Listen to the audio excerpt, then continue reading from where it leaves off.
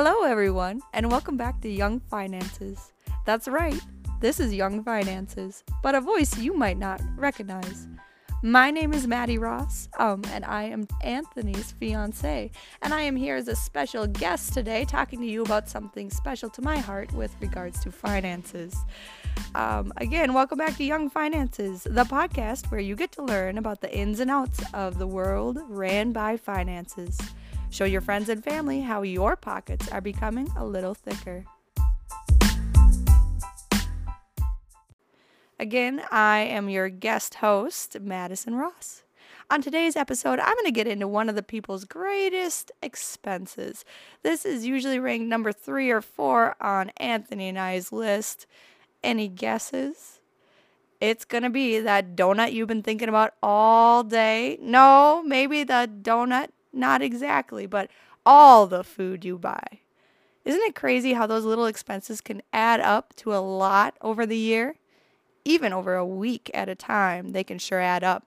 So on this episode, I'm going to discuss a few things to help you save some money and maybe even eat a little bit healthier. The first thing I'm going to talk with you guys about is going to the grocery store with a plan. This plan is generally in the form of a shopping list. Now, technology is something that really can help with this. For example, Anthony and I regularly share a digital shopping list that we can add to throughout the week as we run out of things or think of meals that we're going to plan for the next week. Everything works better with a plan.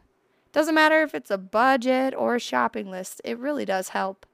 Think about the last time that you went shopping.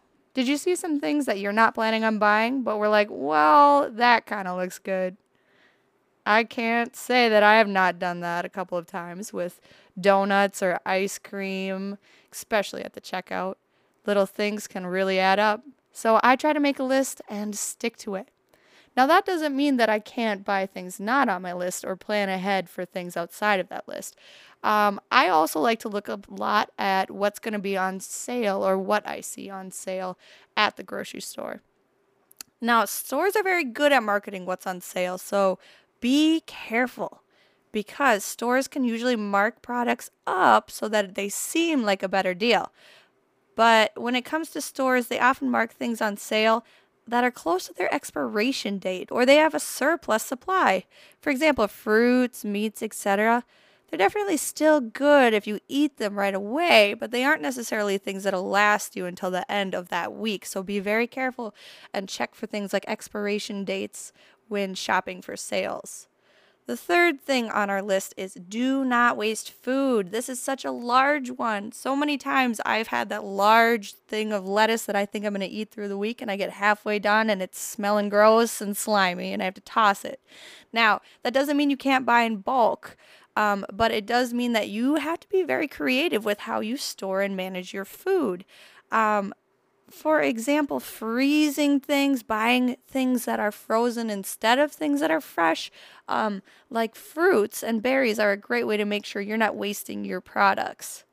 It's some things are better fresh, absolutely, but also some things are just as good frozen. And you really have to think about what you're using that product for. For example, those berries, we just use them for smoothies. We don't care if they're beautiful or they look perfect. We just care about getting that fruit and veg into our diet.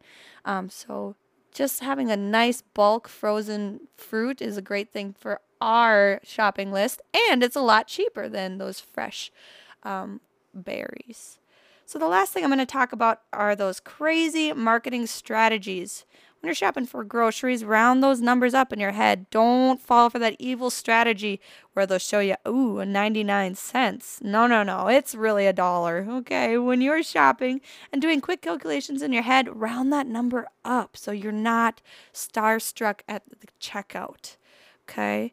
I personally shop at Aldi's. I really like that store. We're not sponsored by them or anything like that, so this is coming straight from the heart, but Aldi's is a great one for us that our two-family household can buy all of our grocery needs at one store. And not all stores are the same, right? So it's very important that you think about what you need in a store. Do you need food and home supplies?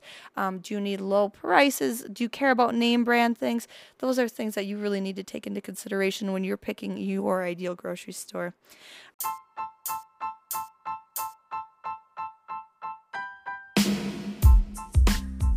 Well, I hope you enjoyed another bite-sized episode of Young Finances. If you enjoyed this episode or any others, please consider giving it a 5-star rating and review. I'm so glad Anthony let me take over the mic tonight, and I hope you all have a happy and healthy week. Take care.